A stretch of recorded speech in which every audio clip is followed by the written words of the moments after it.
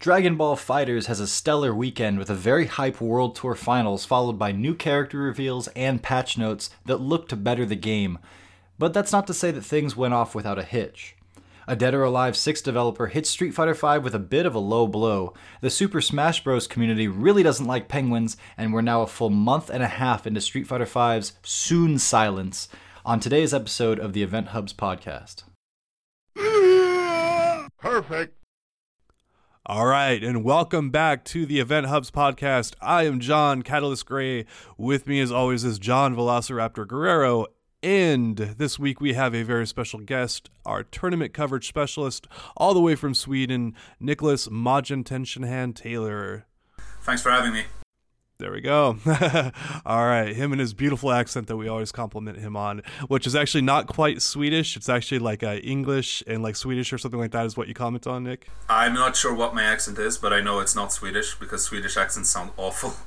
Okay. Oh, all right. Shots fired right out of the gate. Yeah, well, right for his hometown country. We're going for it. So anyway, sorry, Sweden. We actually love you. But anyway, all right. So this last weekend we had Dragon Ball FighterZ.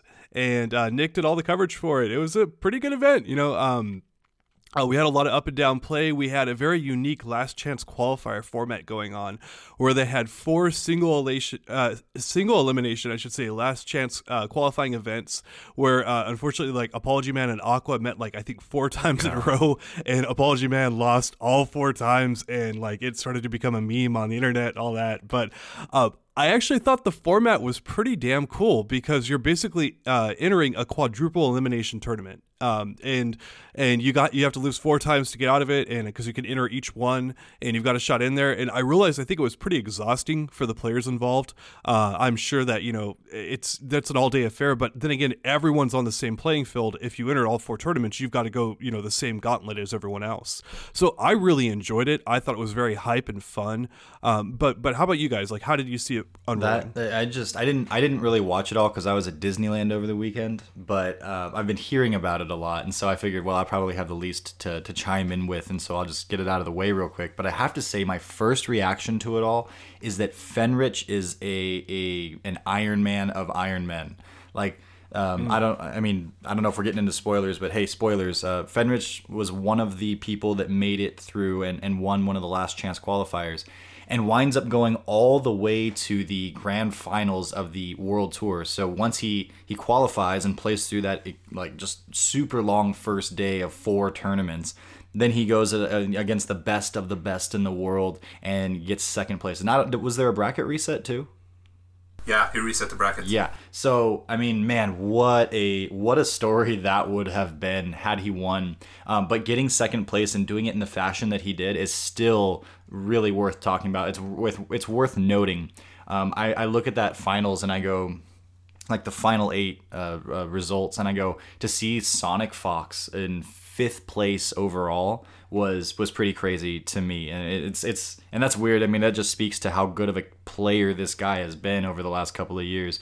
But you're expecting him, Kazunoko, maybe Goichi, although he hasn't been doing as great lately, to be right up there. But no, man, it was Fenrich, and then the kind of the guy that was expected to win it all, Kazunoko, who went into this event with, was it 4 Dragon Balls of the 7? Yeah, so it's 4. So yeah. Get wrecked, everybody else. But I thought that Fenrich was the player of the weekend, although I would have to give Kazunoko the player of the year, of course. Yeah, that sounds about right. For the most part, obviously the biggest headline is Fenrich. But I think about the last chance qualifiers, one thing you didn't mention is that Fenrich, he got second in the first last chance qualifier. And of course.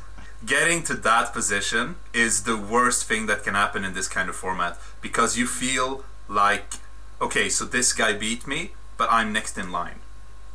Like, no matter what you do, that's how you're mentally going to feel. So to then go to the next last chance qualifier, he ended up getting 3rd. And then in the next one, he ended up getting, was it 5th, I think? Yeah. Yeah, he got 5th. Yeah. He ended up getting demoralized is what happened. Yeah, right there. So he progressively got worse results with each last chance qualifier until we got to the last one where he won. And after that absolute, roller coaster of emotional turmoil, he goes into the finals day, and not only does he manage to get to grand finals, he actually resets the bracket. It's absolutely insane. This is the stuff of a movie with Matthew McConaughey as the head coach or something along those lines, where it's just the tension and the Cinderella story aspect of it, and the close calls, everything, and it was all jam packed into one weekend. And I know Fenrich is not someone who's under the spotlight as often as a lot of these other players, but if my memory serves me correctly, Born Free did an interview with him, and one of the things that stood out is that this guy is an absolute machine when it comes to practicing and playing in the hyperbolic time chamber, meaning that he sits down, and the way he practices, as far as what I remember him saying to Born Free, is that he just does combos for like 8 hours a day, just sits there and on repetition plays and plays and plays and does these over and over again. And it really shows in his gameplay, because he's starting to become known as just one of the most optimal players out there. We talk about Fujimura in Street Fighter V, just converting anything, that any hit he ever gets can be converted into the absolute most damage. That's, that on steroids here with the case of Fenrich and Dragon Ball FighterZ. The guy just knows exactly what to do, and his fingers are just ready to go at any given time. So if he scores that hit on you, it's probably a touch of death combo, because, hey, welcome to DBFZ, and he's not going to drop it. And that is, I think, particularly relevant to his run last weekend, or this past weekend, because like we said, he's the Iron Man, and it showed in a few different ways. He was just able to keep going and going and going. But man, what a story. Just getting so close, and then actually, you put so much effort forward to get right up there to the brink, second place, and it's not quite enough, and all of that didn't matter, because now you have to do it again, and just slipping away until the last moment he makes it. Oh man, good stuff. Over and over. Yeah, I was telling the crew here that I think that the days of Fenrich being, a known name in the community are over, and like we have to put him up there now in the top, in the S tier. This is one of the best, the top best fighting game players around. Like after that performance, I was so impressed by him, and you just have to tip your cap to him and say, wow, like. I know very few other players who could have pulled that off and done that. Taking a set off of Kazunoko, no one else even managed to do that in the top 8. Kazunoko went in winners and all that. He didn't look unbelievably dominant, but he looked dominant. He looked like himself, and he didn't have an off performance to the point where you're like, oh, like Fenrich got lucky. It's like, no, Fenrich won fair and square in grand finals, beat him, and then Kazunoko came back and destroyed him. But hey, he took a set. That's a big deal. We're setting the bracket at that point.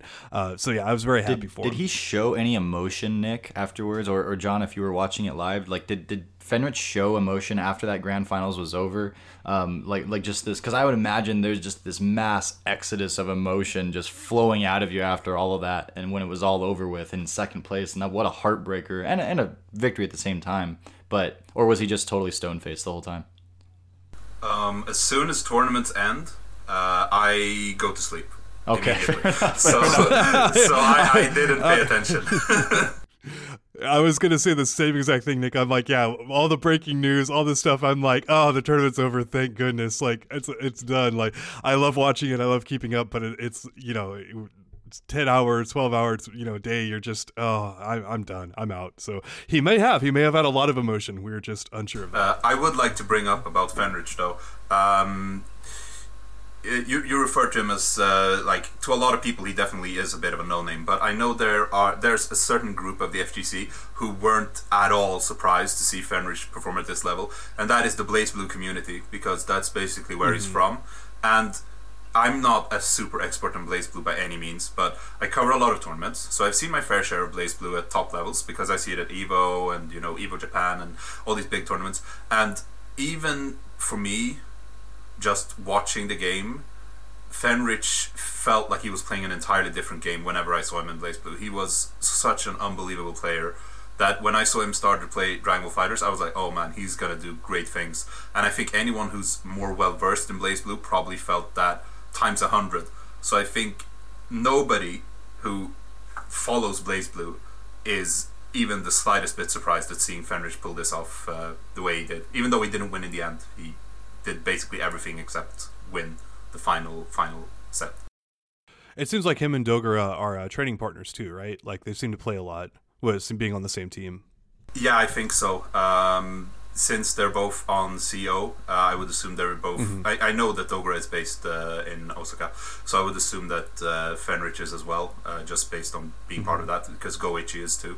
So you have this cluster of absolutely amazing Dragon Ball Fighters players, not only from the same country but from the same region. So you can bet they're grinding all the time, probably. Yeah, it's gotten to the point with Dogura where you play any major game of the fighting game community, and if he's not in the top 8, you're like, what happened? You know, he's not in Tekken? I don't understand. Like, where did he show up at? I know he doesn't play Tekken, but anyway, it's a surprise not seeing Dogura up there. Like, it's just become the Sorry, expectation. not true. He actually does play Tekken. He does play Tekken? Okay, wow. In Tekken, not like top 8, but I've seen him in top 32. With a Devil Jin. So he does play Tekken, but he also said about a year ago, I did an interview with him for Capcom Cup, and at that point he said he only wants to focus on 2 games at a time. So that's why you don't see him enter Guilty Gear anymore, because he's focusing on Dragon Ball and on Street Fighter. But if it's a more casual event for him, he might do a Kazunoko and enter like 6 games, but it's pretty rare for an event to be casual at this point, since we have the World Tours and everything. So usually, by his own admission, he likes to only be in 2 games at one time. Yeah, casually enter and get top 32 in Tekken, because that is who Dogura is. I see how it is. So, but moving along here, we also had Dragon Ball Fighters actually leak their initial Season 2 trailer with Jiren and other characters in there, and it came up about 4 hours early. And this is the classic here with Capcom now. with Kage. Yeah, it everyone lit Capcom up, and it just. Oh, the Capcom's the worst company. How could they possibly leak this 2 hours early? Well, Namco Bandai said, hold my beer. We're going to go 4 hours early and clobber you on that. And yet almost no one in the community kind of talked about it. They're like, it happens or whatever, not a big deal. And it just goes back to me that, I guess the phrase is like the wind blows hardest at the top of the mountain.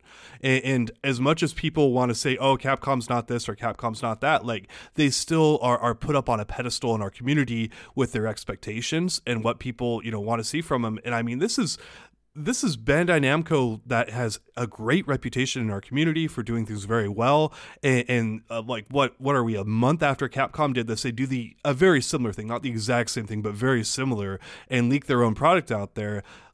How come it's not a bigger deal? I don't know. I mean, is that it? Did I just answer my own question, but how do you guys feel about that? I actually have. I think it's very simple why it's not a bigger deal, because people weren't disappointed with the Dragon Ball Fighters announcement. If the Dragon Ball Fighters announcement had been only Jiren, you would see the exact same level of backlash. I'm absolutely sure. But what we got instead was we got Jiren, who everyone knew was coming, and he looked pretty good. I mean, I don't really like the character, but looking at him, I mean, he looks like he has a pretty fun moveset and nice stuff. And then you got Videl, who a lot of people have wanted, but nobody actually expected, plus Great Saiyaman in the moveset, which a lot of people were hoping for as well. And then you also, on top of that, you get, you're getting 4 more characters besides this year, and they announced who 2 of those were. So you have 6 characters coming. 2 of them are coming not the same day like Capcom did, but same week or within a week. And you know the identities of 4 of these characters. What Capcom did was they showed Evil Ryu and renamed him. And of course they gave him some other moves. He's not identical to the old Evil Ryu, absolutely not. They released him the same day, and balance patch, which is fine, I guess, but you don't know anything about what's happening the rest of the year. But with Dragon Ball, you know exactly what's happening the rest of the year. Okay, good point. Yeah, I think that Nick pretty much hit it on the head there. It's that, okay, so part of it is that the wind blows hardest at the top of the mountain. And I do think that Capcom, in a lot of ways, is still at the top of the mountain simply because of the legacy and the status that they've been at. But yeah, this is not in a vacuum. This is happening after when people are feeling a certain way about these games and about these companies, And yeah, I don't really have too much to add on beyond, you know, how Nick articulated it, that we were actually happy with the content, that it was enough for right now. And yeah, you can, like, this kind of a situation can be a slap on the wrist, like, oh, Bandai Namco, you released it 4 hours early, and, you know, cue studio laughter. Or it can be, we released Kage 2 hours early at what? Okay, and it wasn't the biggest deal in the world. Like, it felt, I think, more heavy to us, John, because we were there and we saw, you know, I don't know about the panic, but just like the oh crap on Capcom members' faces and the feel in the room. But people were super excited to see what would happen with all of this, you know, like, ooh, Kage, all right, what is that? And oh man, the new balance and such. But expectations from 1 year previous, where you had, you know, Arcade Edition we knew about, and we had a hunch about Sakura, but then they're like, oh, and by the way, Sakura, she looks like this, it looks great, plus here are the 5 other characters, here's what they look like, and get hype, and this is all coming down the pipeline. None of this stuff. And you know what, like, it's no secret that I have not been happy with Capcom, and I should just say specifically Capcom's fighting game division right now, because I'm very happy playing Resident Evil 2 right now. But it's no secret that I haven't been happy with them. As soon as they turn things around, though, I'm sure I will, you know, come right back to it. As soon as they've, you know, right the ship and such, I'll be okay with it. And I'll be right there. I'm not, you know, deserting Capcom fighting games or anything like that. I'm just kind of pissed off at how they're treating their fan base when they build this game as a service. That to me says, all right, well, we'll be here right along with it until we're not, and we'll let you know when we're not. And then they just kind of leave us hanging so often. And we've talked about all of that before, so I don't need to keep getting into it. But I think that when you take those kinds of things into consideration, that's why you can react to such a similar situation with Bandai and Dragon Ball FighterZ versus Capcom and Street Fighter V. It's because of where expectations are set and the quality of the content that actually is revealed to hold us over. It's like, we don't need the moon and the stars. We just need enough that, you know, where you have set the standard, where you have put our expectations, you need to hit those marks. And they're setting up standards and then sometimes hitting the marks. And it's like, you can't, if you're a AAA game kind of company and you're the torchbearer and all that stuff, you can't be doing things like you're doing and expect to stay up top. And so I really do think that we are on the brink of, you know, with Nintendo doing what it's doing with Smash, with Bandai just hitting home runs with Dragon Ball FighterZ and Tekken, and hey, that snazzy new, or I don't know if they've got a lot of fish hooks out there right now, and they're doing well in a lot of avenues. And then with NRS, just what Mortal Kombat 11 appears like it's going to be, you can't be playing the game that Capcom's playing and expect to stay at the top. If they're even still there, I'm not sure, but yeah. I will say regarding Capcom's status, I'm pretty much in your camp that I'm not entirely happy with Capcom's fighting game division right now. But as for their status at the top, I would say that's fairly inarguable right now, because you're still seeing them have the most entrants at tournaments. Viewership is still very high for Street Fighter V, even if I think it's lower than it was in like its second year or something, but it's still high. And also, they have by far the biggest prize pools, except maybe NRS, because I know NRS has huge bot bonuses, but way more than Dragon Ball or Tekken have, for example. Right. So, yeah, well, we're going to see where that one goes. I think we'll actually be chiming in here a little bit more on Capcom later on in the pod. But I wanted to get back to, actually, the speed of the matches in Dragon Ball FighterZ. It's something that the team at I always want to say that Namco Bandai, I always want to say Bamco. But anyway, they spoke about, now I'll quote here, we're also making changes to the battle tempo. A lot of the feedback we've got is that overall matches are a little bit long, which is something we've heard among our team here. But by adjusting various elements to the game, we're going to sort of improve that, is what they said. So, I mean, again, one of the things that jumps out at me right away is the animation on level 3 supers. You know, Bardock is infamous, and then a Gotenks and all that, like, just... You're sitting there watching that for quite a bit, but none of that was actually addressed in the patch notes. The things that kind of stood out to me here in the patch notes is that Gray Life is going to recover slower, or that's actually Blue Life here in Dragon Ball FighterZ. You can now spark on guard, and then the opponent has less recoverable life when you're doing damage to them when you have sparking up. Like, that's a mouthful right there, but basically, if you have sparking activated and you're hitting the person, like they're they have less recoverable life, basically. And then the trade-off there is that they have a slower startup on the sparking unless it's canceled from an attack. So it's now easier to punish raw activations of sparking. So those are kind of like the main standout things that I've noticed. But what are you guys seeing with the patch notes for Dragon Ball FighterZ? Yeah, as far as the speed of rounds, I think they did some things to speed that up. But there are also, they buffed defense a little bit too, which could potentially go against that. But I think it's all on paper right now, but it looks like a pretty in the know with it batch of changes where Bandai Namco was listening, was observing, and has an idea of where they want to take their game with some purpose. And so I think a big part of it is that like Gray Life or Blue Life was nerfed almost across the board, where you're just going to have less of it, meaning that when you get hit, more of that is true damage and you have less potential to bring it back. And swap outs and such are so prevalent in this game. I mean, outside of like touches of death, that when you kick a character back out, they can recover a lot of that life and you end up having to retrace that ground, and it takes longer to actually kill them in a lot of situations. So I do think that will help with the speed, although I really don't like the three big things that I kind of observed. The speed of rounds is the one that I'm thinking may not have gotten enough attention to, considering how much it was, kind of being discussed. And I'm definitely down to have, back and forth if you guys think that's, think differently about that.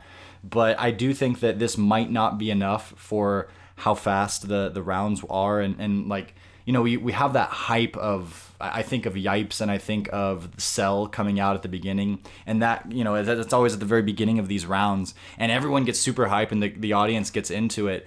But then you have this like longer than expected or longer than wanted round so often. And the hype wave that starts with that Cell scream doesn't usually last all the way through these rounds, and it's becoming harder and harder because we're seeing the same stuff over and over again.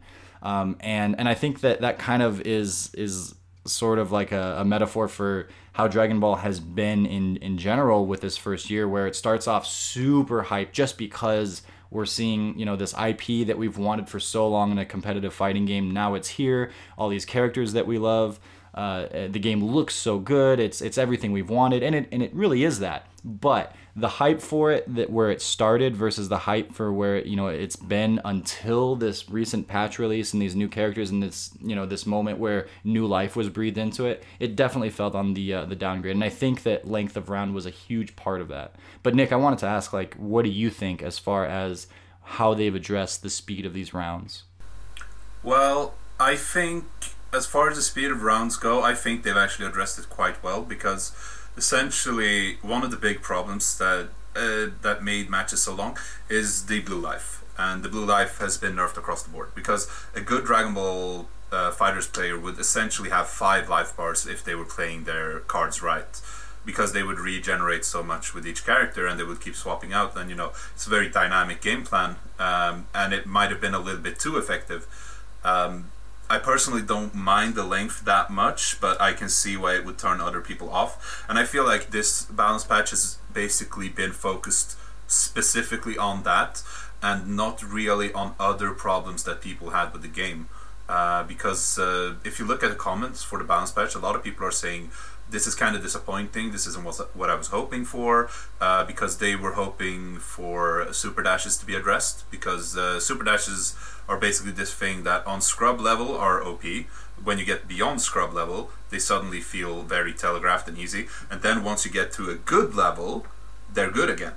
So the problem with the super dash once you get to a good level is you will do it either with an assist backing you up, which means the opponent just has to hold it because it's not really unsafe on block, because you can still do things after it on block, like another jump or whatever, and or at ranges where reacting with a 2H simply isn't viable. So maybe you'll block, but you still won't get a punish for such a high reward option. And that is one thing that people have been bringing up, and the Bandai Namco don't seem to have addressed at all.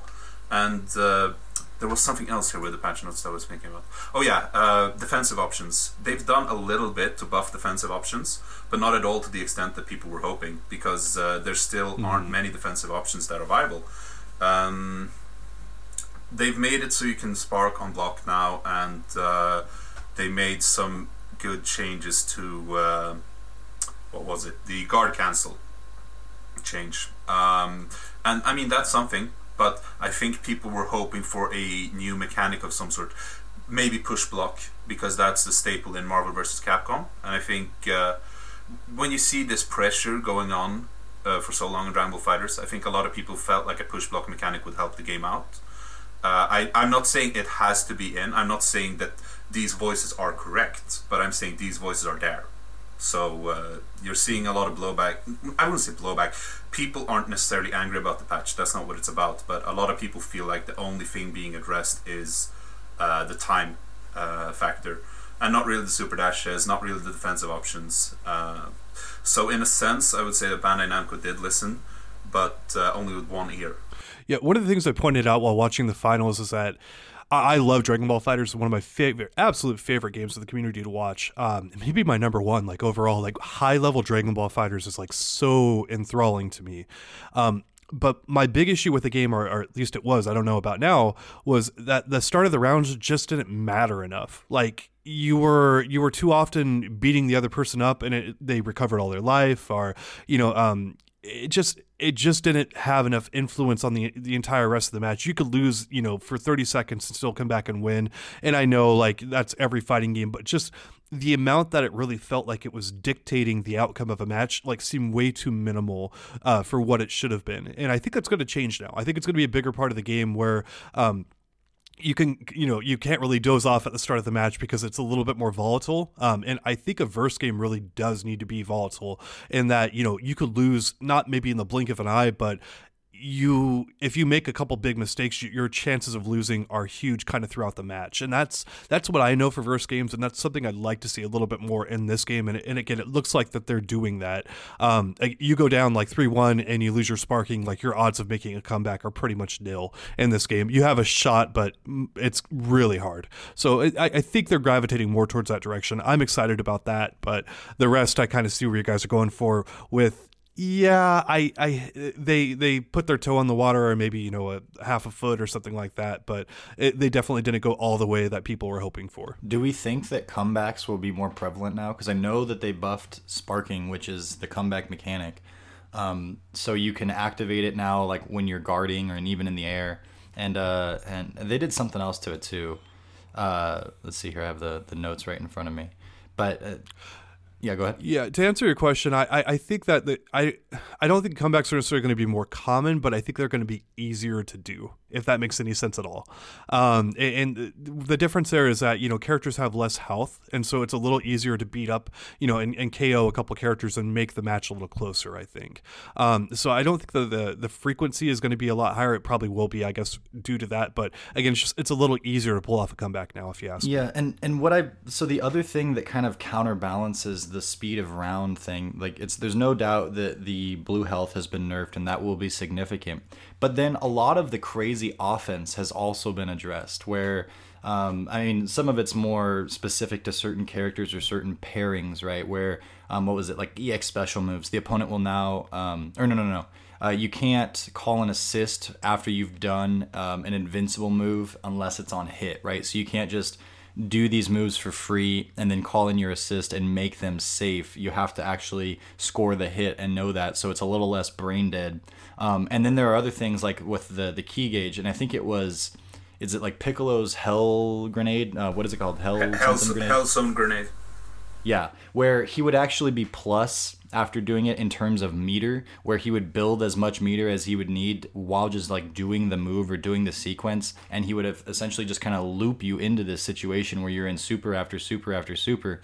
I think they've changed the way that you build meter in those specific kinds of situations. And if you do a super, and not including like DHCs and such, but if your character does a super and then does another super in the same combo, they wind up doing significantly less damage with that second super. And so it's like these crazy offensive situations have also been nerfed, and that applies right back to the person that's trying to make the comeback or such. And so it feels like, yeah, we won't have as much life to be throwing around there, but also we're not going to be doing as much damage and having as much offense, which means there's going to be more neutral, which means rounds are going to be a little bit longer, at least in that regard. Now, that's probably a good thing because, hey, it's okay if a round is longer if we're watching actual back and forth neutral play as opposed to someone just getting like, mixed up over and over again in this kind of not as exciting situation because it's like, oh, they either blocked high or low or they didn't, and that's it. Or we're in an animation that we know exactly how it's going to play out every single time into said mix-up. So there's some significance there, but I feel like they've also nerfed offense in a couple of key situations where that's going to make rounds last a little bit longer as well. Well, yes. They've mainly removed stuff that's kind of shouldn't be there to begin with. Like you were saying, the Piccolo Hellstone Grenade thing where he keeps building more bar. He's meter positive while doing it, which is probably not a thing that should be in there to begin with. Right. But also, you were saying about less damage after super. Not entirely, because the point of this is when you have a character that does a super and manages to extend after that via an assist, for example, and they continue a regular combo afterwards, that's going to do a lot less damage. But we don't know to the extent of supers actually doing less damage, because you'll notice in the patch notes it says excluding a select few supers. A good example of this is probably Bardock's, he has like a dash punch super, and he can naturally cancel that into his projectile super. So presumably that is not going to be nerfed at all in damage, because that's the point of it, that he basically can chain supers together. And Ultimate Said Change, which is basically DHC from Marvel, is also exempt from this. So chaining supers together is still going to do the same damage that it did before, but they're lessening the effectiveness of these types of combos where you do a super in the middle of it and then you get to do another combo that just keeps going. Are those not all that common compared to, obviously there's DHC combos up the wazoo in any given round, but as far as characters doing the same combo and doing just repeating super combos in that combo, is that not as common in this game? It's not that common, because to end with a super you need to have a sliding knockdown, for example, and you usually don't get that for combos that have gone on for that long, and there's all kinds of systems and stuff that works in it. But I don't think this is going to be as big of a factor for most teams. There are a few teams that kind of relish with this, but I think it is actually kind of a nerf to Bardock, because he does a lot of this where the assist will help him and then he will do whatever, and I think this will probably make Bardock play a little bit more like they intended, where he actually does cancel the super into his next super instead of getting a super extended combo through assists and whatever. So how, going into 2019, Nick, you've probably watched the most Dragon Ball FighterZ out of all of us, and John maybe on par with that, or at least a close second, certainly more than I have. But you have all this information in front of you, and we've been kind of digging through it. Do you think the game is better overall to watch and to play in 2019, and if so, by how much? Nick. Okay, before I go into that, I actually want to address one thing that I forgot to address before, because you were talking about comebacks, and John was saying that he thinks comebacks will be, was it slightly more common? But not that much. Easier, right. And easier, but not necessarily the frequency. Right. What I want to say about that is I don't think that comebacks... I was actually kind of terrified, because they were saying before they showed the patch, they were talking about we've noticed that comebacks are kind of difficult, we want to do something to address that, we want to have more comeback mechanics, and hearing a fighting game developer say comeback mechanics... That's a slippery slope. Yeah. That's for me, that's like holy water to a vampire. I'm like, oh no, please, no. But seeing what they did, they actually didn't do that much with it. What they instead did is make the scenario where you're forced to make a comeback less likely. With all the reduction of blue life and all that kind of stuff, it's much less likely now that you as a player will be forced into a situation where you have a one character without sparking against 3 full life bars with sparking. It can still happen, but it's not going to happen as often. So I don't think comebacks will necessarily be more common. I just think hopeless situations will be less common. That's a fair... And especially when you're trying to move the scales a little bit, a change like how you just articulated it, I feel is probably a better approach, where you're just going to have that little bit of push, but it goes a little bit farther than you think it will, and it ends up being in a good spot, as opposed to if like we're just going to buff up the comeback mechanics. It's like, well, it's probably going to go a little bit farther than you think it will, and that could lead to fighting game, hell, as we've seen so many times in the past with comeback mechanics being too big, too flashy, and ultimately taking over the entire game and making it all about that comeback mechanic and all about like the last 10% of the round. Yeah. Are you guys saying that you have a problem with everyone can win? I don't. What is the problem with that statement? I don't understand. So anyway, but yeah, Nick, it sounded like you had a little bit more there. John had asked you basically how much the game had been improved, like percentage wise, from 2018 to 2019. Now, where do you feel like the game is at? We haven't seen the patch yet, so I don't want anyone throwing this back in my face later. But based on what I'm seeing through the patch notes and based on what I'm seeing through the new characters, I think the game will definitely be more entertaining in 2019. One very interesting factor, for example, that we saw today, some people got their hands on Vidal, so we saw some gameplay from her. She actually does not have a reflect. She has a dodge instead.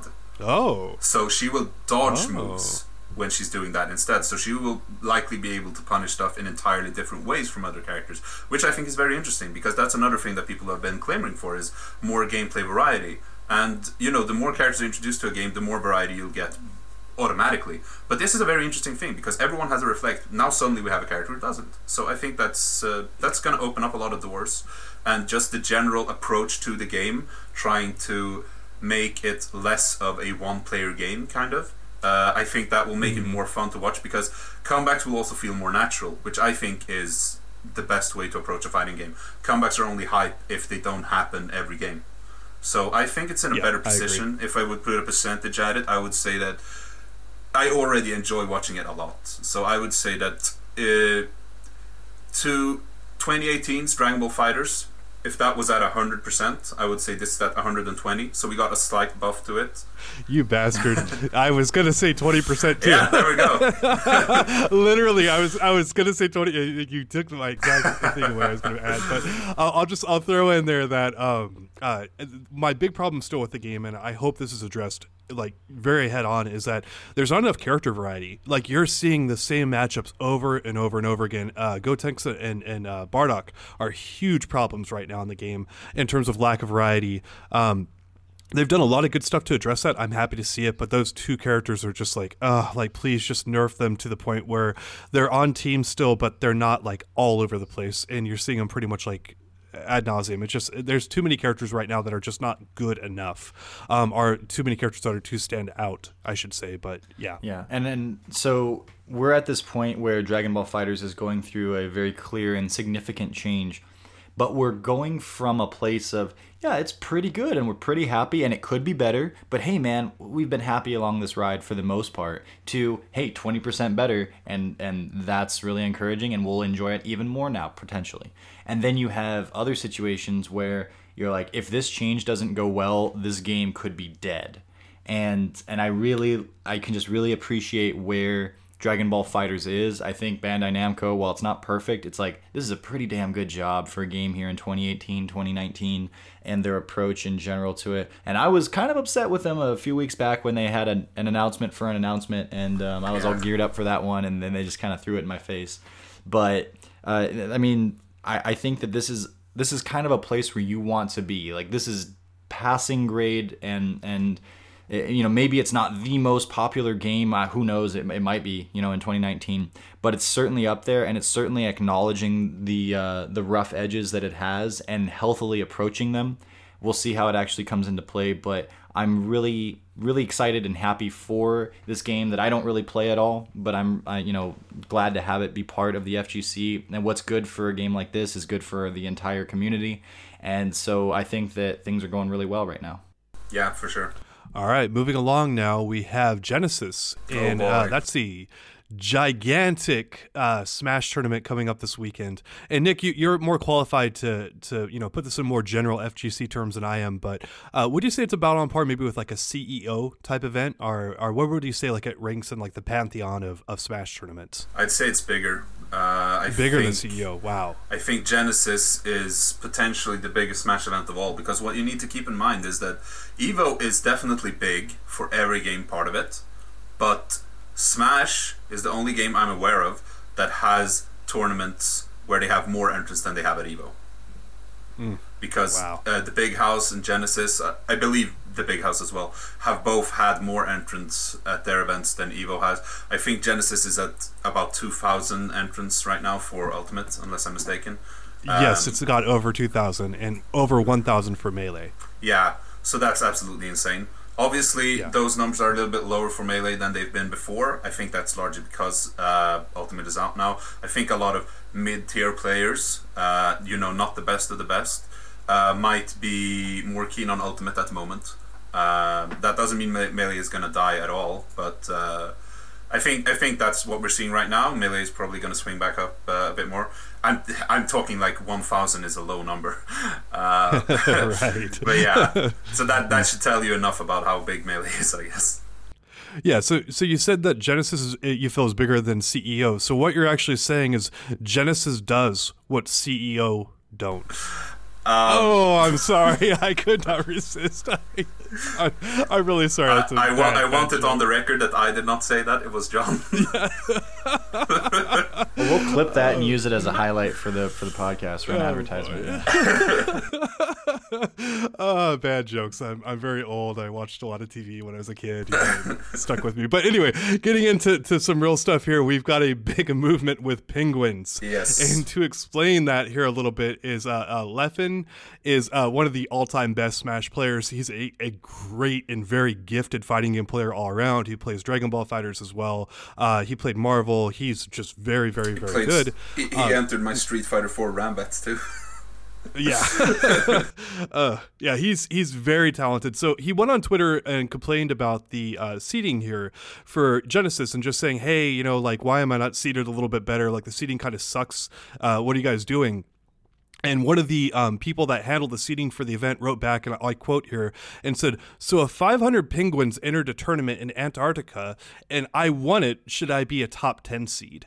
And Leffen was just like, what? He's like, you just compared all the players in Europe to penguins and like playing in a tournament in Antarctica, and just to fill in the blanks here a little bit more, he'd got top 8 at Valhalla earlier this month here in January, and this Leffen's a very, very good player, and it's just like, dude, you compared our entire scene in Europe to penguins, and so now penguins have become the years of research thing. It is blown up. It's someone even did a great meme of like penguins all dressed as like Smash characters, and like you've got like Link with like a sword and a shield and all that. It's just the internet's going crazy.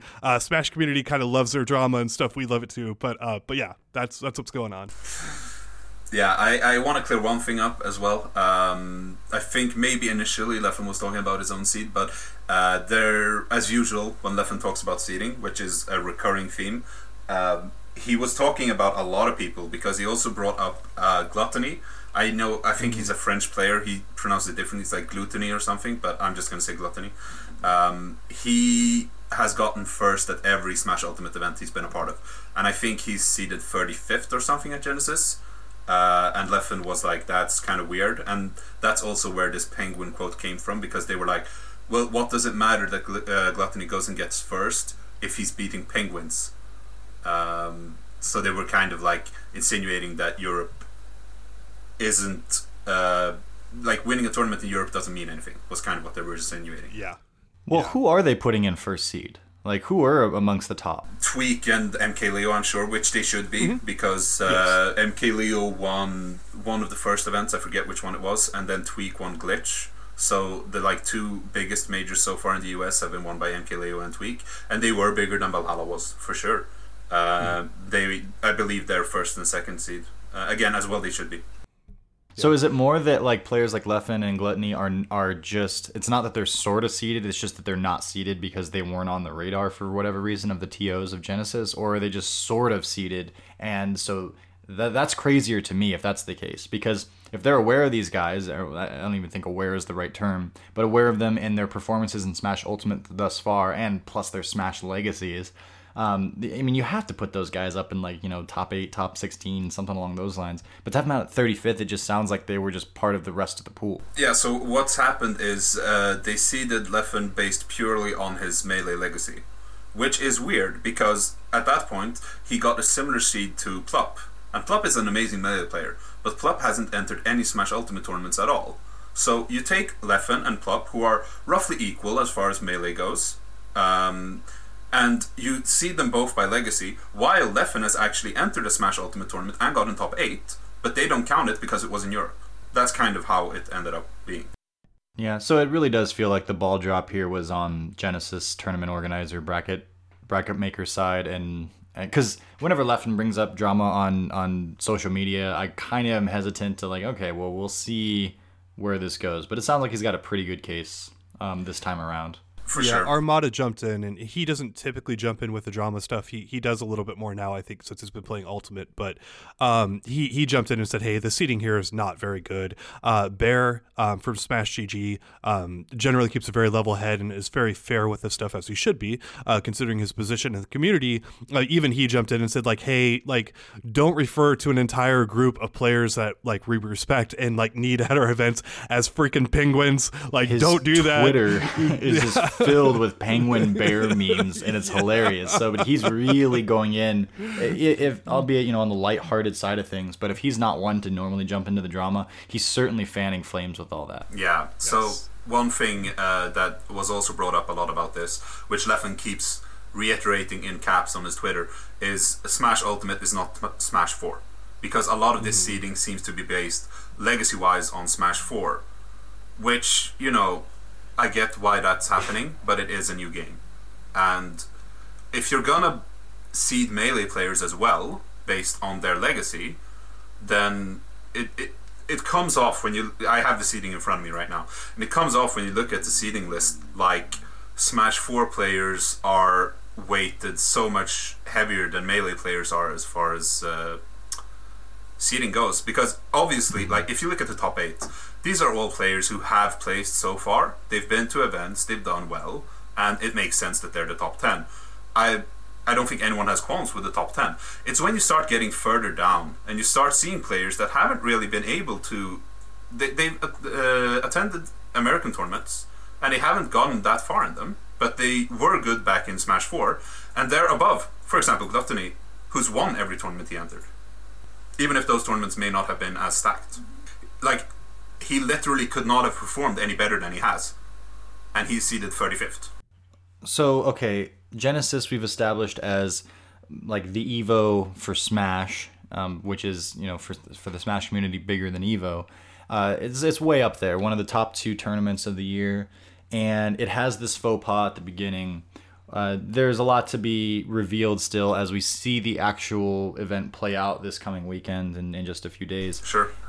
Do you think that this is ultimately going to carry into the future? Like, this is going to have some long-lasting effects, or it's just the little bit of drama that happens the week before and then we forget about it after the actual tournament happens and Leffen wins anyway or gets top 8 anyway, and everything's hunky-dory? Or is this a lasting kind of initial stain on the competitive Smash Ultimate, legacy? First of all, I don't think anyone, even Leffen himself, expects him to win. I just want to get that out of the way. I'm hoping, sure, but I'm not expecting. But I do not think that this will stain the community in any way, because we had a similar thing happen when Smash 4 came out. I don't remember the exact tournament, but I believe it was Apex 2015, where seeding was also really weird, because it was a brand new game, and they would weight legacy differently, and it was kind of weird. And I don't remember if this was the year that Apex kind of died, because Apex kind of disappeared, even though it was one of the biggest Smash events. But it didn't affect the community at all. I don't think Genesis is going to die from this. Absolutely not. I think Genesis will be a very successful and very entertaining event. But if anyone gets affected by this long term, it will be the Genesis TOs. I don't think they will get notably affected either. But the community itself will not have this as a stain on the community in any way, because the only thing they're going to do from this is learn and improve, I'm sure. Yeah. And I just want to throw out there, since we're giving them a lot of crap here too, that the seeders, I don't know if that's an official, naming convention there for them, but the people who are assigning the seating to the players are not paid to do this. Typically, that might be an exception here. I haven't, heard direct confirmation from the Genesis people, but the assumption is they're not paid to do this at all. I kind of feel like, and I'm filling in some blanks here on my end, that, hey, we're not paid to do this. We put in, several hours of work, and we got a thankless, job.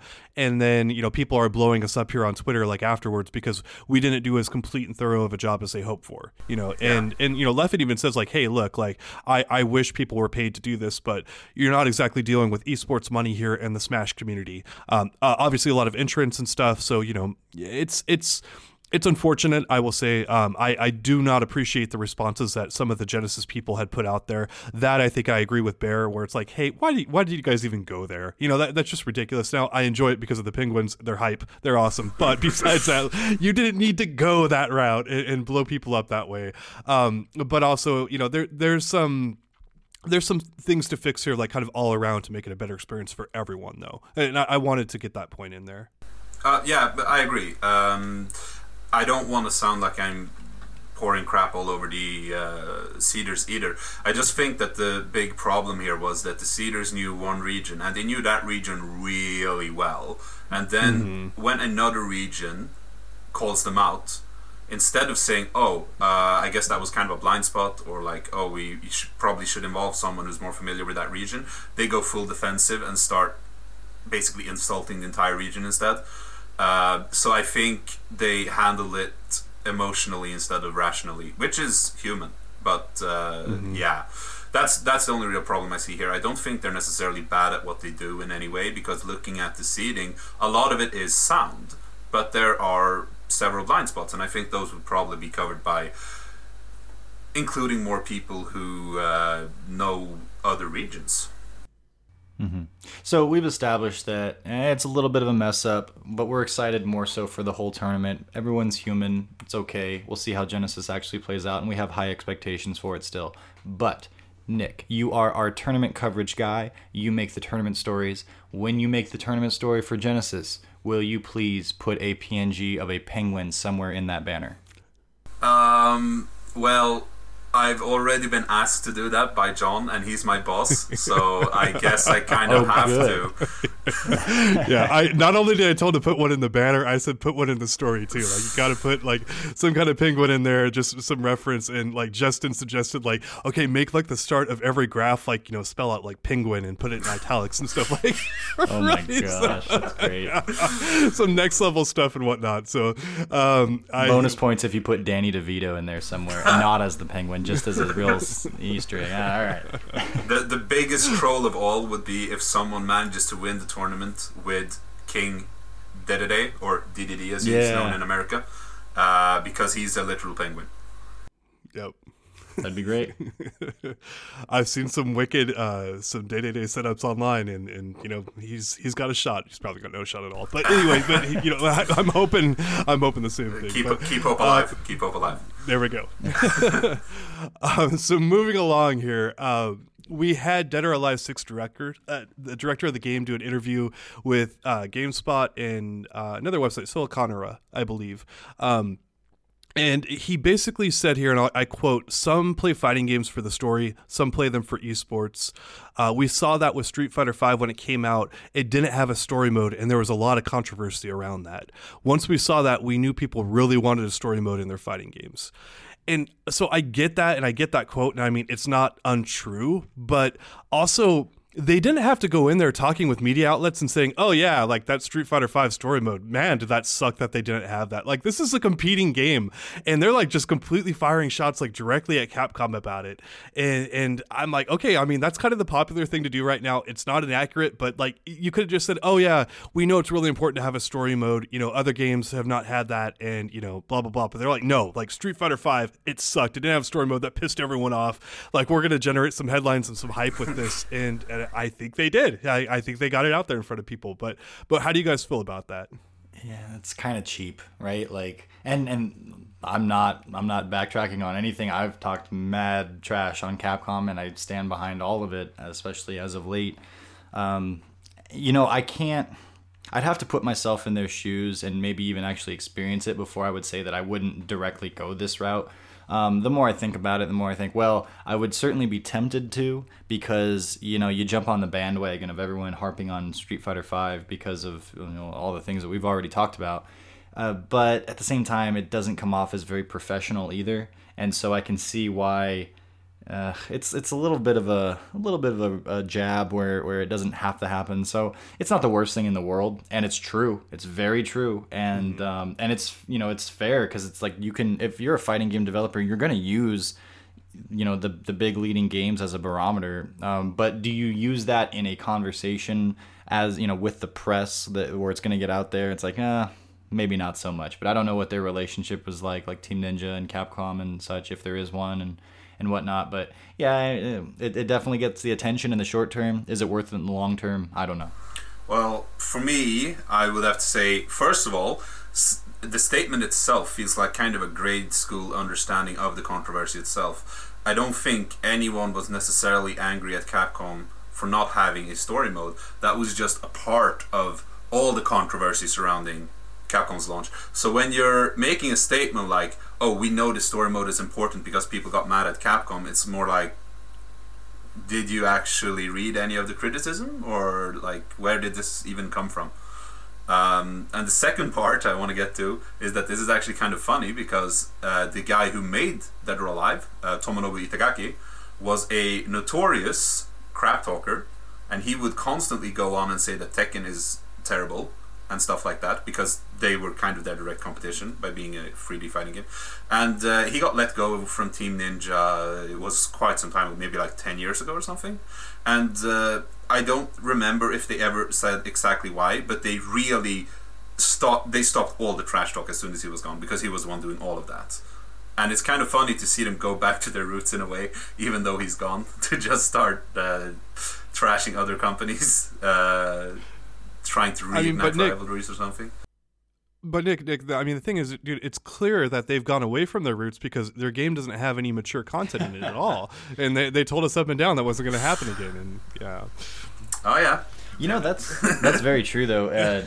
When you put this all into context with the basic, the PR that Team Ninja has had since the announcement of Dead or Alive 6. I'm not gonna go and judge the game or anything like that, but just speaking of, you bring this up and you bring that up, that's been like their main attraction, is like kind of it seems like a gimmick. It's like the kind of statements that were made were pretty much directly, yes, we're toning down sexuality, buzz, buzz, buzz, buzz, and then here just a little bit before release, well, I mean, a few months later, it's a little bit different, but not different like we said, buzz, buzz, buzz, from the people, because Dead or Alive sexuality is, the most notable thing about it to the most people, and now we get towards the end, it's like, no, it's all the same, it's all good. And so all of that conversation beforehand seems like for just null and void. And it's like, man, are these guys taking shortcuts and just taking like little low-hanging fruit, but not necessarily mid to long-term solution approaches? They're just doing little things to get buzz about their game, and doing it in a not the most respectable of ways. It's kind of turning me off to them a little bit. And I didn't really plan on playing Dead or Alive 6, but how the community views you is a pretty important thing. And I don't know. I think that they're maybe burning more bridges than they're building. Yeah, it's possible. I'm not entirely sure. I was actually planning, when they first talked about it, I was planning on playing Dead or Alive 6, because I really liked Dead or Alive 5. I thought it was a very fun game. Mm-hmm. But I was a little bit turned off, not by them toning down the sexuality. I don't really care about that. I'm a bit of a prude, actually. But what I got caught up on was, whenever they would talk about it in interviews, they would say stuff like, oh, well, Kasumi, like the main girl, she's not just a fighting sex toy anymore. And that was like, well, that's kind of a rude way to refer to a character, just because like you're basically insulting the character designer who made her, you're insulting everyone who worked on any of the games before Dead or Alive 6, and you're insulting all the fans who might have liked her up until now. And on top of that, they're not even going away from what they used to do anyway, so it comes off as kind of disrespectful to everyone who played the game, I think. Again, I don't really care about toning down the sexuality. If they want to do that, I'm not sure it's a good idea, because as as you were saying, that's largely what the franchise is known for outside of its players, because most of the people obviously play it because it plays really well. But it's like removing gore from Mortal Kombat. It will be a bit weird. So, but if they want to go that route, I would probably be fine with it. The problem is that first of all, they said they would and then they didn't, which is weird. They already did that with Dead or Alive 5 as well. And then that they were so disrespectful about it. Because if they would have just said like, oh, we want to do a slightly different approach this time, and just left it at that, I probably wouldn't have minded. But it felt like I've played Dead or Alive 2 and Dead or Alive 5 a lot. Those two games I've played quite a bit. And to me it felt like they were insulting me for ever caring about their games before 6. Because they were like, oh yeah, these aren't just going to be for horny kids anymore. And I was like, okay. Is that a way to talk about your fans? Yeah, why would you do that? It's to throw it out here, and let's say Capcom is about to announce Rose, and like, okay, this character is for people who they don't really care about the game. The game's kind of stupid, and this character's stupid, and why would you play it? She's kind of a whore, you know? And it's just like, why are you going out of your way to bash a character you made and you designed that people enjoy and love, and like all you're doing is just setting yourself up for like, I'm sure there's some people out there that, you know, they don't like the character and they're like, oh yeah, you know, that's cool and stuff, but you're insulting your fans who buy your game at that point. It's the dumbest thing you could like. It's bothered me about the messaging from the game from the get-go. And I saw it plain as day. It was multiple interviews, and this is not like, you know, small outlets like Jimbo Bob's like, you know, blog or whatever. It's like IGN. They're giving an interview on IGN. They know they're talking to IGN. And they're saying stuff like that. And they're saying like, yeah, if you really like the sexuality and like, you know, we know people played the game for that and like, but you know, you shouldn't play the game for that reason. It's just like, why are you doing that? Like, why are you insulting people who enjoy your franchise? Like, you know, just, yeah. What I think it is this reminds me of a person that is not being necessarily true to themselves. They are much more aware of what the people around them are thinking, and the people around them are thinking different things at the same time. So when they're talking to person A, they're talking and saying the things that person A wants to hear, and then when they're talking to person B, who happens to have a completely different approach, they're saying the things person B wants to hear, and they're kind of contradicting each other. And both responses are not necessarily what, you know, Team Ninja actually wants to do or thinks. They're saying things to appeal to the masses as they see it in the moment. And I think, you know, just thinking about, well, where our society is right now, we don't need to get too far into this, but the whole idea of, you know, to sexualize people in general or women and such in today's current landscape is is a much more dangerous thing to do than it was, you know, when Dead or Alive was making previous titles. And so I think one of the big things is they don't want to be seen as some sexist, you know, thing, because if they get labeled as that, the moment that happens, they're losing a lot of fans, or they're losing a lot of units sold. And I think that they're also trying to tiptoe around that right now. So that's why you come out with, hey, we're not what you think. We're not extreme beach volleyball. Please still acknowledge us, because if they get written off from the start, then they are probably done. And it's like Dead or Alive is a successful franchise, but it's not the biggest, and they need as much as they can, you know. So I think a lot of this comes from business moves. A lot of it comes from, we just need to say, we need to keep as many people happy as possible. But they're doing it in the route, you know, where they go, I'm just trying to make everyone happy at the same time, and therefore getting rid of my own personal actual feelings and actual approach and such. And that's a big turnoff to people. And I think that's what we're feeling right now as we uncover these interviews and we go back and say, well, this doesn't make sense when, you know, he said this, but then he also said this, and it's contradicting. It's like, and that's a turnoff, because you're not being honest. You're just saying what you think people want to hear. And at the end of the day, it's like, well, now I don't know at all what to expect with this game. It's not the worst situation to be in, because really the big mover and shaker is going to be how the game plays and how fun it is, I think. And Dead or Alive, or Team Ninja, is not in this huge, you know, sinkhole in terms of PR.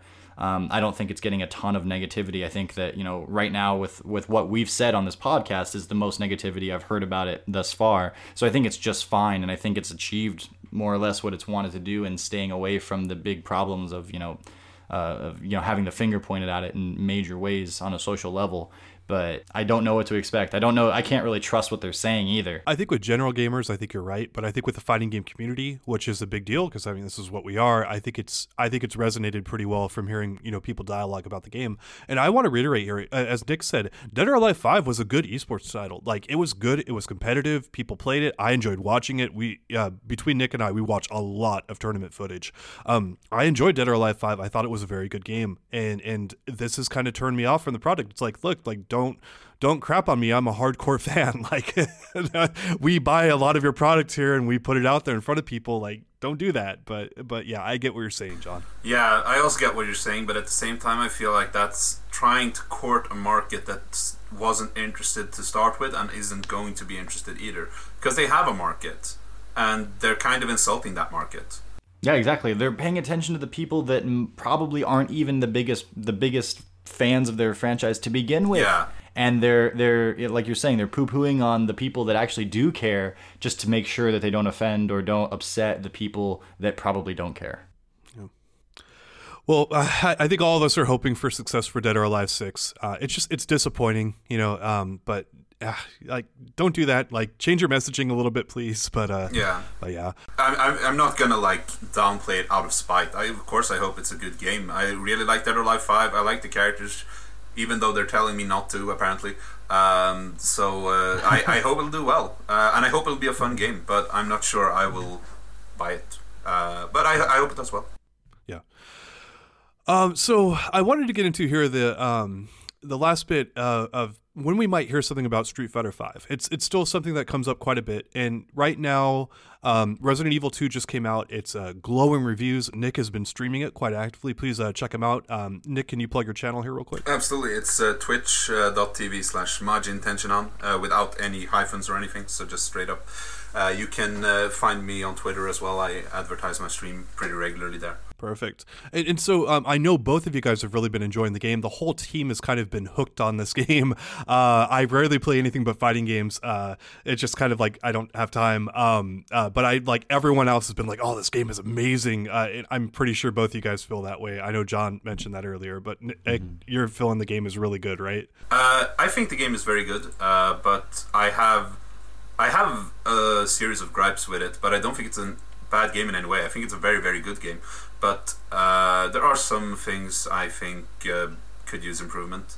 The most notable for me is probably that I think if you're someone who's considering buying this game and you play the original, you might not be as enthused as someone who goes in fresh. Because I think if you haven't played the original Resident Evil 2, this will be a much more positive experience. If you have played Resident Evil 2, the original, you will probably be disappointed at some of the stuff missing, because I think Capcom themselves didn't necessarily call it a remake. They referred to it more as a reimagining, and you can kind of feel that when you go through the game. I don't want to get into any spoilers or anything, but the narrative isn't as focused as it was in Resident Evil 2, the original. The gameplay is obviously very different because it's modernized, which comes off pretty well. And I think one of the biggest gripes for me is that I really wanted the old school Resident Evil feel of playing with limited saves, because in the classic Resident Evil games you had to use an item to save, an ink ribbon, because save points are typewriters. And that is only available in this game if you play on hardcore mode. So you can't play on normal mode and have this like item-based save at the same time. So I started playing on hardcore, and I felt like the zombies were complete bullet sponges. I ended up I think I got 2 hours in or something, and then I ended up in a situation where I had no health regen, I had barely any ammo, and I found myself confronted with a Licker, one of the more difficult enemies. And I was just like, okay, I don't think I can actually continue this way. I'll have to restart and play on normal. Which was fine. Like, normal difficulty, I don't mind that much. But there's no option for me to have limited saves, which is what I really wanted, and that was kind of a bummer. Gotcha. So the game is sold 3 million copies, or shipped 3 million copies, I should say. It's generally getting very high praise and all that. And I'm starting to see the Capcom people go out on social media, go to events and different things, and they're starting to become active. And tying this back into Street Fighter V, what I believe is going on is, and as it should be, Resident Evil 2, the remake, is getting a lot of time in the spotlight. And I think what's going to happen is once that dies down here a little bit, in probably a week or two, my personal prediction here is in February, we're going to hear something more about Street Fighter V in terms of the characters and like the lineup or something that they're going to be doing. And Justin Adaptive Trigger Gordon actually did a story here that talked about the timelines previously of what we'd seen. And the average, like after a first initial DLC character was released for a brand new season, about 40 to 45 days later, we would get the next character released. Okay. So we're actually at 45 days right now here as of Wednesday. And that's kind of what we're looking at. So obviously, I don't think we're going to have a character announcement today. It's still January, but I think here coming up in February, I think we're going to actually hear something. But how about you guys? Like, I know this is kind of like the big elephant in the room. Like, when are they going to actually announce something? There's nothing to talk about. Damn, is it disappointing? But when do you guys like think we'll hear something? It's hard to say. Soon? Yeah. in big caps lock letters, soon. Maybe with a third O. But it's very hard to say because I don't think you can construct a proper prediction based on previous seasons because they've all been so different. We never really know what to expect. I think Urien was released in September, the first year, and then in 2017 we had Seku in like the end of October, unless I'm mistaken. And then the year after that, we have G and Sagat in the beginning of August. Like, I'm just going by the last characters each season. That's a huge jump there. So it doesn't feel like it's possible at all to predict, especially not this year, when we don't even have any confirmation that we're getting 6 characters, or really anyone at all after Kage. I mean, I think we are, but we don't have any confirmation that we are, so it's difficult to say. And you were talking about like the Resident Evil 2 hype train being active, and that might affect announcements. But the problem with that is, if that's the case, then the next thing to start up should be the Devil May Cry 5 hype train, because that's coming in March, isn't it? So I mean, in that case, I don't know. It's I don't think Street Fighter V is necessarily affected by Capcom's other projects. I think the reason we haven't heard about Street Fighter V is self-contained.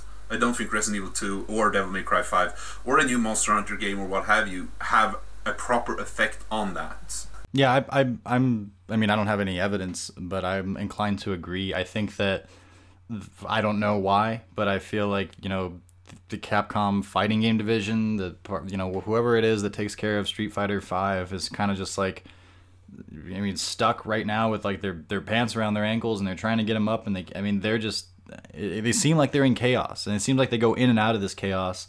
And I've seen, look, like I was saying earlier, they set expectations for the community, and then they don't fulfill the expectations, or then sometimes they do, and it's like this weird just relationship that I'm kind of tired of, man. And so as far as like when do the next characters, like the first thing that comes up on like in my heart is like, who cares when the next characters come up? Because and what I think that comes from, as I think about it for a second, is that I don't want to invest my hope and my excitement into this game right now because there's such a lack of consistency. And there have been so many events where I'm like, okay, they're definitely going to do something here. It's like they're so set up to like hint a character or this or that, or give us an announcement or something. And then they'll play the Rashid music or something. And that wasn't even during that time. But it feels like a perpetual, like, gotcha, guys. And it's funny because I didn't hate him at that time, but I really don't like Rashid now just as a character. And that was perfect. But I feel like the Capcom just so often keeps playing the Rashid music to us instead of giving us what we want. So, like, I'm not going to invest my care and my hope and such because it's just been smacked around so many times. And sometimes it's not. Sometimes they deliver, and that's great. But it's not worth investing into it, so I'm just kind of not. But I mean, as far as when do I actually think there, I mean, was it Justin wrote that article about the average character wait times and the release schedules for DLC, and they're just all over the place. And like season 1, they were very clearly playing catch up, and I mean, what was it? Balrog was super delayed and ended up coming out with Ibuki later on, and they basically, their window there was from March, the end of March to the end of September. And actually, wow, this is a really good breakdown that Justin had done. Yeah. There was 29 days between Alex and Guile, 64 from Guile to Balrog and Ibuki at the same time, 25 days from Balrog and Ibuki to Juri, and then 58 days between Juri and Urien. The average wait time was 44 days. In Season 2, the average wait time was 61.6 days, and that spanned from Akuma released at the end of December, or December 20th, and then Zeku came out in October 24th of the following year. Season 3 was, they were much more prompt. We got Sakura right there in January, and then everyone was out by EVO, right, when G and Sagat were both revealed and then released the next day on August 6th. And it was an average time of 50.5 days in between character releases for that. And Season 3 was like, it felt like they had figured it out. They had ironed it out. They had got down their thing, their pattern, their schedule, how they wanted to approach it. And then here we are with, here's Kage, and that's great. And then everything else is different. Whoa, what does that mean? Well, we'll tell you soon. And here we are a month and a half later, and soon has been, nothing on this front. And then here's a league that people are kind of upset about, and that's it. Yeah, you're not wrong. I keep saying it in articles, I keep saying it in comments, I keep saying it on this podcast. The big problem that a lot of people are feeling with Capcom is that they're being kept in the dark, and that's really what is messing people up. And I think it really comes off the heels of Season 3 being so transparent, and then all of a sudden they just do a complete 180 on that. For me personally, as far as it comes to like predicting Capcom or looking forward to Capcom, as I said, I don't think it's possible to make any predictions based on previous seasons because they've been so erratic as far as character releases go. It's very hard to judge anything. As far as hopes go, the problem for me is that I was hoping for Cody for the longest time, and then when he came out, he's a completely different character, and not in a way that I enjoy, because I feel like they removed pretty much everything that he had about him, and the stuff they added didn't interest me very much. I know some people like the new Cody, and that's fine, but I was hoping for this character, and then they just changed everything that I liked about him, and I just felt completely disheartened. So at this point, I'm not hoping for any characters that I like. I'm hoping for Honda because I think he deserves to be in. And I've been memeing him in Twitch chat for like half a year at this point. And I'm hoping for brand new characters, because even if I dislike a brand new character, it doesn't really matter, because it's not going to affect... It's not going to be that it's a character I've looked forward to and then I'm disappointed. It's just going to be a brand new character and I'll be, oh, that's cool. Maybe it's not for me, but it's cool, So that's where I'm at as far as hopes and dreams go when it comes to Street Fighter V. And that makes the lack of information even more, even more dull, because I don't feel like I have anything to look forward to from them, even though we probably do. I don't know when it will be, and I don't have anything to speculate about and get hype about because of how I felt about Cody, really. Yeah. So let me take you guys into this. I'm hanging on a cliff right now, with my fingernails, and I see a bush, and I'm gonna grab onto it, and that bush is labeled Resident Evil 2, and I grab it, and I'm pulling on it because I'm hey, this is asked out for some kind of hope, and it's gonna support me, and the roots just come out and I fall to my death. That's what you guys just did to me. I'm trying to come up with something to give some life here to Street Fighter 5, and I'm like I said, I'm hanging on by my fingernails on a cliff, and I just died. I got nothing. I'm hoping. I was hoping something would go. Okay. Yeah. Sorry. So let me bring some positivity into this. Resident Evil 2 has been a very good project. Capcom have done a good job with it. My gripes aside, it's still a very good game, and I did enjoy playing it a lot. Devil May Cry 5 doesn't look like my cup of tea, but a lot of people are hyped for it. It looks to be somewhat of a return to form after the unsuccessful reboot. Mega Man 11, also a nice game. It's the Mega Man series again, and they did a good job with it. Capcom are, of course, let's not forget Monster Hunter World, which broke records and became the biggest game from Capcom of all time, I think. I believe so. Yeah, I think it's number one. Yeah, either way, Capcom are definitely on the right track. What does that mean for Street Fighter V? We have no idea. But Capcom as a company are on the right track. It's definitely not doom and gloom as far as Capcom go. So I don't want it to sound like me and Raptor are kind of just tearing down Capcom. It's not like that. We're a bit dejected with Street Fighter V right now but Capcom as a company are doing a lot of things right. Yeah, for sure. I think you guys aren't even like frustrated. Like you're just disappointed. Like it's a classic phrase you don't want to. I'm not even mad. I'm just disappointed. Yeah. It's like, oh crap. Like they've sunk that low. I don't even know where to go with that anymore.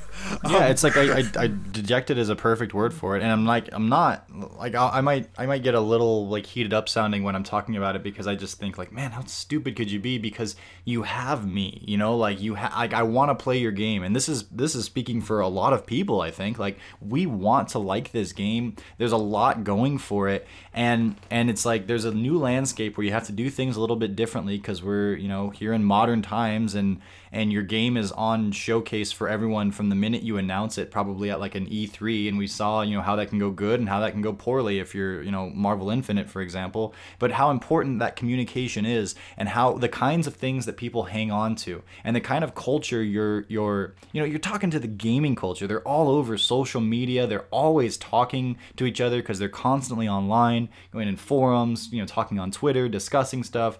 We as Event Hub's writers are, you know, we use this news to share with everybody and get those conversations started or steered in new directions. And Capcom is just not playing that game at all when it comes to Street Fighter, which is their, you know, the biggest, if not one of the biggest titles in fighting games in general. Like, and so it's disheartening. It's like and when I think about Street Fighter 5, I don't go ew, I go I don't really care. And like apathy is probably worse than hate in a lot of situations. And the longer this drought goes on, the more apathetic I think I grow, and I think that's probably the case for at least a handful of people out there, a significant amount.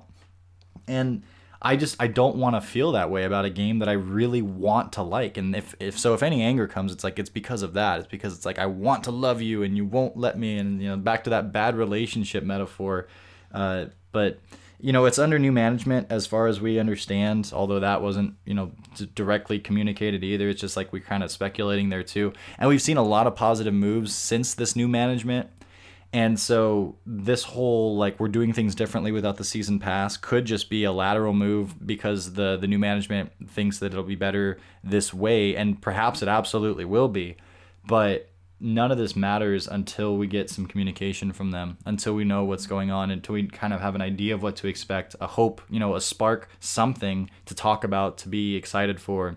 And especially when you have a bunch of games doing it next to you, you look extra bad when you're not doing it. So, yeah, not knowing is the worst part. Before we wrap up this part, I just want to say on the positive for Street Fighter V, because I think on the Event Hub's team, I'm probably the person who's most negative about the game. I've notoriously not been a gigantic fan of it from the very start. But I will say that right now, I think the game plays the best it ever has. I'm having more fun with the game right now than I ever have before. It's more Capcom's approach than the game itself right now that I think is putting people on edge. And one thing I also feel should be brought up is whenever I talk to people and I'm relatively pessimistic about Capcom's current approach because of the lack of communication, a thing I often get brought up to me, I will actually give a shout out here to one of our commenters. I believe on Event Hubs he goes by Phantom Miria.